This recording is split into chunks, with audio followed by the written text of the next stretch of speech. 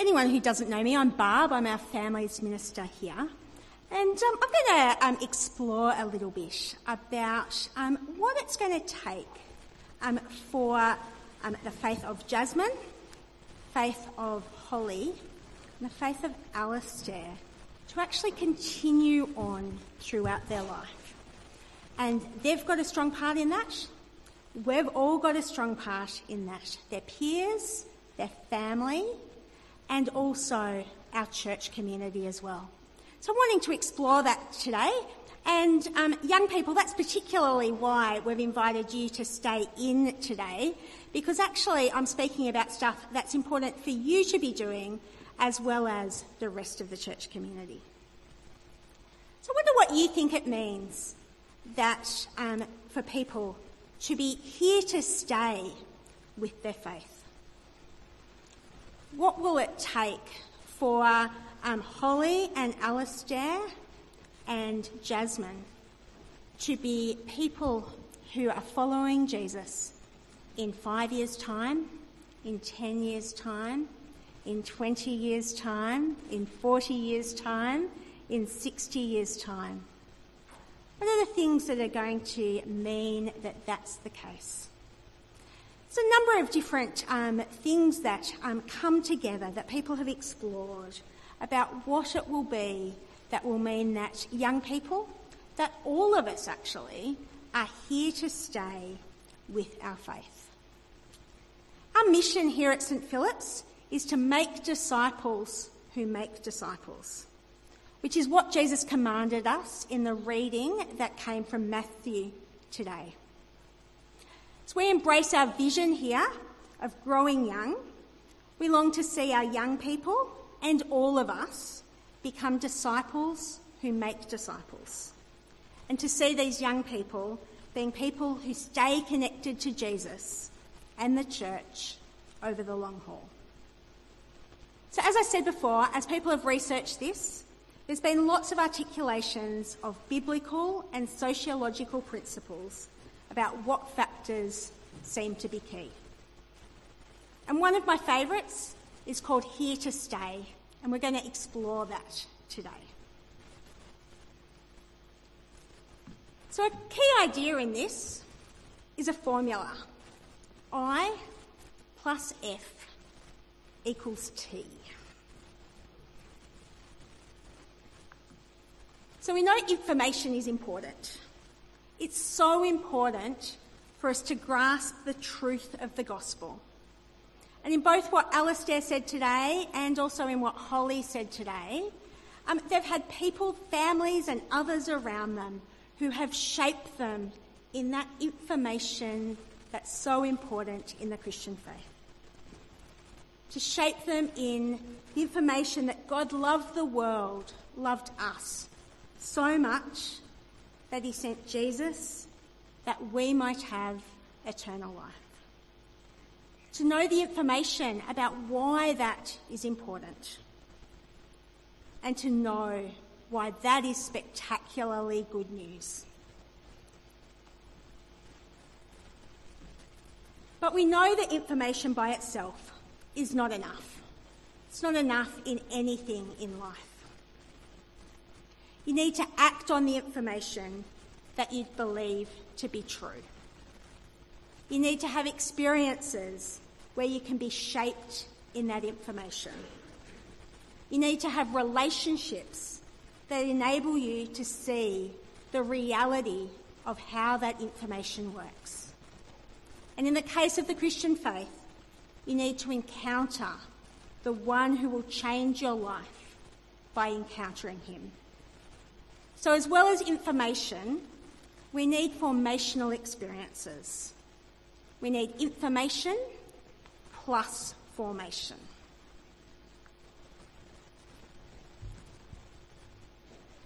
So it's information and transformation together that lead to transformation. But it's actually always the work of the Holy Spirit that leads to transformation. And the work of the Spirit is a supernatural thing that's definitely outside of our control. It's the new birth that was referred to in our reading from John 3, and the continual shaping into the likeness of Jesus that is brought about by God as he wills. But he does choose us and calls us to be part of shaping each other, and indeed he calls us to be a participant in his work in us. And as I said before, there are some things that have been found to be key formative experiences that when combined together and where the Holy Spirit works through them, and combined with solid and true information, tends to lead to life transformation. And that's what we long for. It's what we long for in our young people. It's what we long for Holly and for Alistair and for Jasmine. And it's what we long for each other as well. And so while these things that we're going to look at today have been designed particularly with young people in mind, and they actually have some relevance, particular relevance and emphasis in that stage of life, I think the things that we're going to explore today are actually key for all of us about whether we are here to stay with our faith and with church.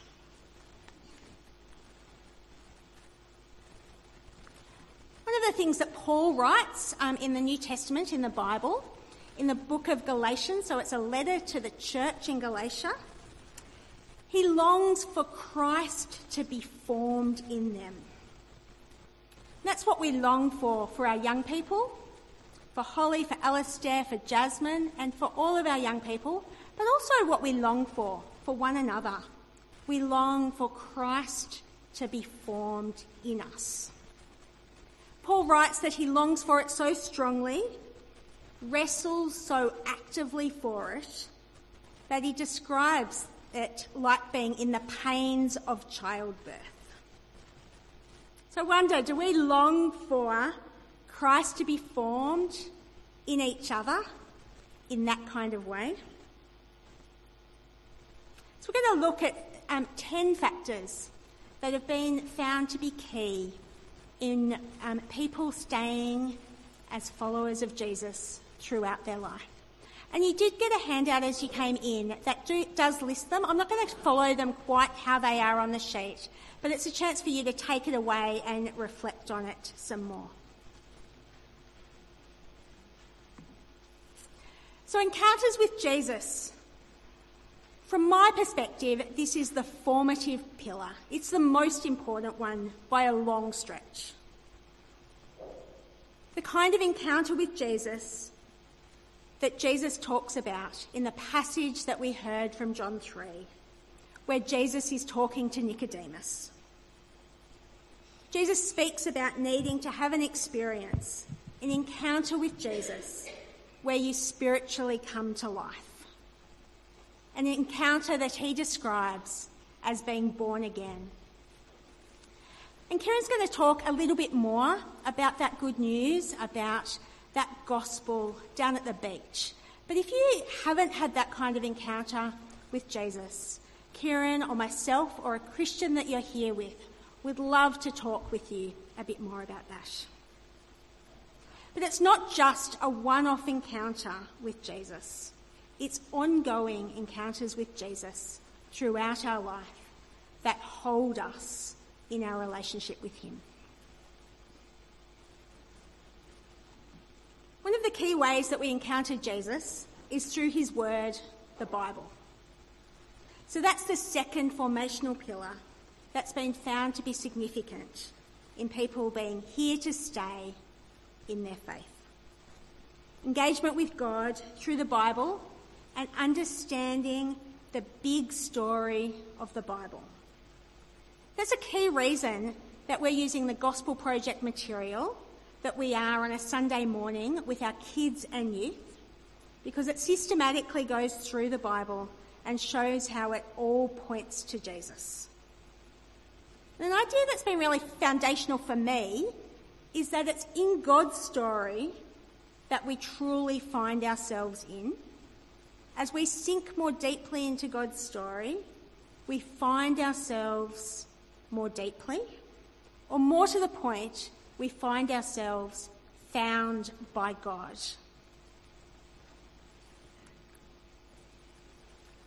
A third pillar is that of positive peer community. And so young people, I'm particularly speaking to you now. Not only you, but especially you. It's important for all of us to have peers around us. People who are at similar stages of life to us and who are able to spur us on, encourage us, challenge us, and just be with us on the journey. It's important for all of us, but it's especially important for young people because of your stage of development and life. So Holly and Alistair and Jasmine need you to continue to spur them on, to continue encouraging them as followers of Jesus. It really matters. So I invite young people to remember that. If I could, I'd be talking to some of the littlies about Jasmine, but we all need to be encouraging each other in our Christian journeys with the peers around us.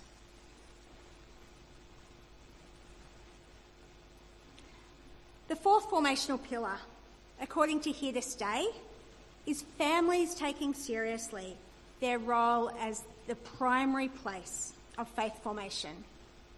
You heard a bit about that as Ruth read and spoke about their bringing Jasmine for baptism today. And while it's particularly true for families with young people in them, it's actually true for all of us. It involves what we specifically and intentionally do together to form our faith. Things like reading the Bible and praying together. But it also involves the modelling of those closest around us in our families. How we prioritise our relationship with God and his people makes a really significant impact on those closest to us. And how we wrestle through the realities of life and help each other do that. Conform each other in looking to God in those things and recognising, like Malcolm spoke about for those who were here last week, that we're in God's schoolroom all the time, or actually not looking to God in those things, forms each other in saying that God's not really important in the daily realities of life. And young people, you actually make a really significant difference in your parents' faith when you look to Jesus. It's not just your parents shaping you in that. So can I encourage you that I hear regularly about how your faith actually inspires your parents as well. We've spoken about the importance of peer community and the family context. Another important pillar is generational connections. And that's where lots of us come in. It's relationships across ages and stages in the church community. It's another really important pillar. We've got lots of beautiful examples in our church community of connections between younger people and older people. One of the things we're doing is some of our older people are praying for one of our young people. And in fact, one of the 7:30 congregation today came and asked me for some details about the young person that she's praying for. It's important for all of us to take responsibility in that too. It's something that we can move towards or we can move away from. And I particularly wanted to encourage our young people that you can connect with our older people as much as they can connect with you as well. So just encourage all of us that the initiative and the responsiveness of connecting across the generations is all of our responsibility and is going to be really important for all of us in our growth as Christians.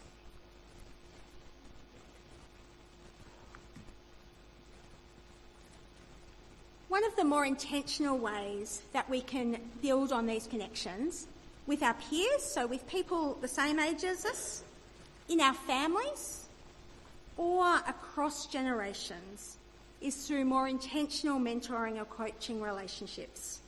They can be informal or more formal. And again, we've all got a role in taking initiative or responding to those things.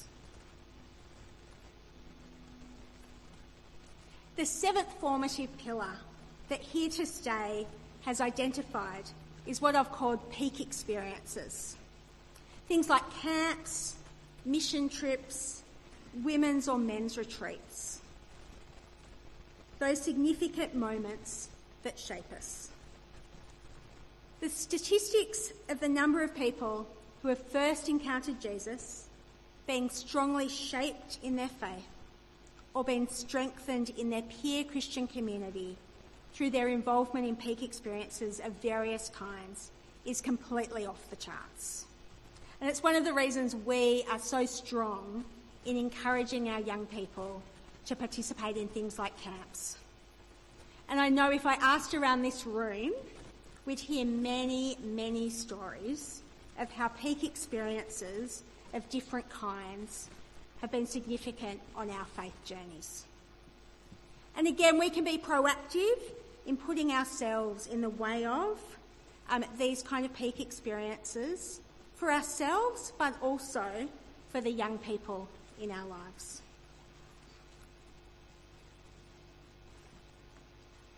An eighth formative pillar that's been recognised is that of rites of passage.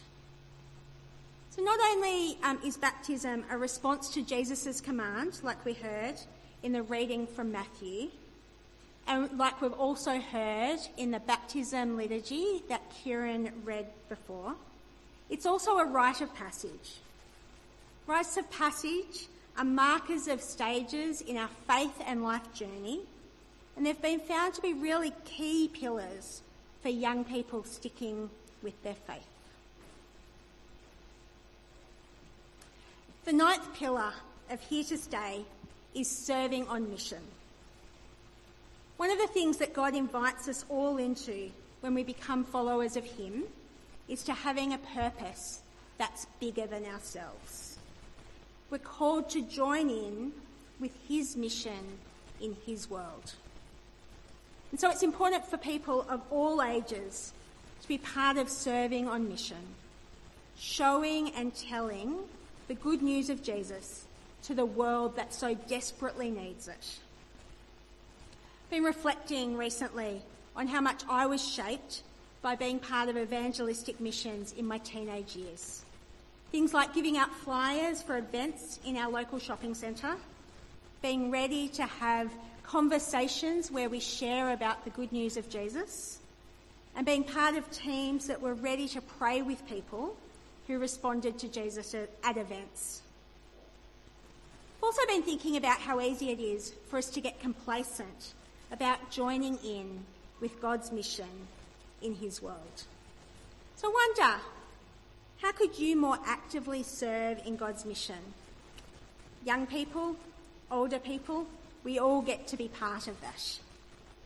And how's God calling you to do that at this time? Our 10th and final pillar is that of responding with compassion. That is, having our heart broken with the things that break God's heart and responding to others from that place. Here's a picture of one way that we as a community have responded with compassion recently. It's a photo of trauma training that we helped facilitate, that's been run by our partner church, St Philip's in Cala Bay in Kenya. So the primary thing that shapes us in responding with compassion is to have experienced God's compassion towards us. But experiences that draw out in us God's heart of compassion are also key. So I see that developed in some of our young people who have had rich experiences of very different kinds of places in the world, People like the Hursts, Charlotte and Joe and Will, have experienced Africa and have really been shaped by what they've seen in that kind of context. Toby and Alyssa have been in Nepal and been really shaped by that.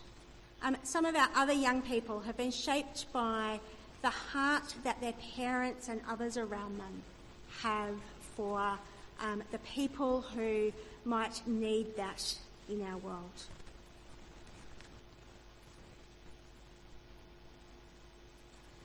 So that's 10 pillars that have been found to be significant in people being here to stay with their faith and the church. Things that will be significant on Jasmine and Holly and Alistair's journey. Things that will be significant on all of our journeys to being people for whom following Jesus stays important through our lives. So encounters with Jesus, grasping and connecting with God's story, positive peer community, family faith formation, generational connections, mentors and coaches, peak experiences, rites of passage, serving on mission, and responding with compassion. As we aim to be and make disciples who make disciples, these are some of the things that will help us all, including those being baptised today, to stay and grow on that journey. Things that will help us connect up with God, in with each other, and out to the world. Things that will help us engage with the word, works, and ways of Jesus. Amen.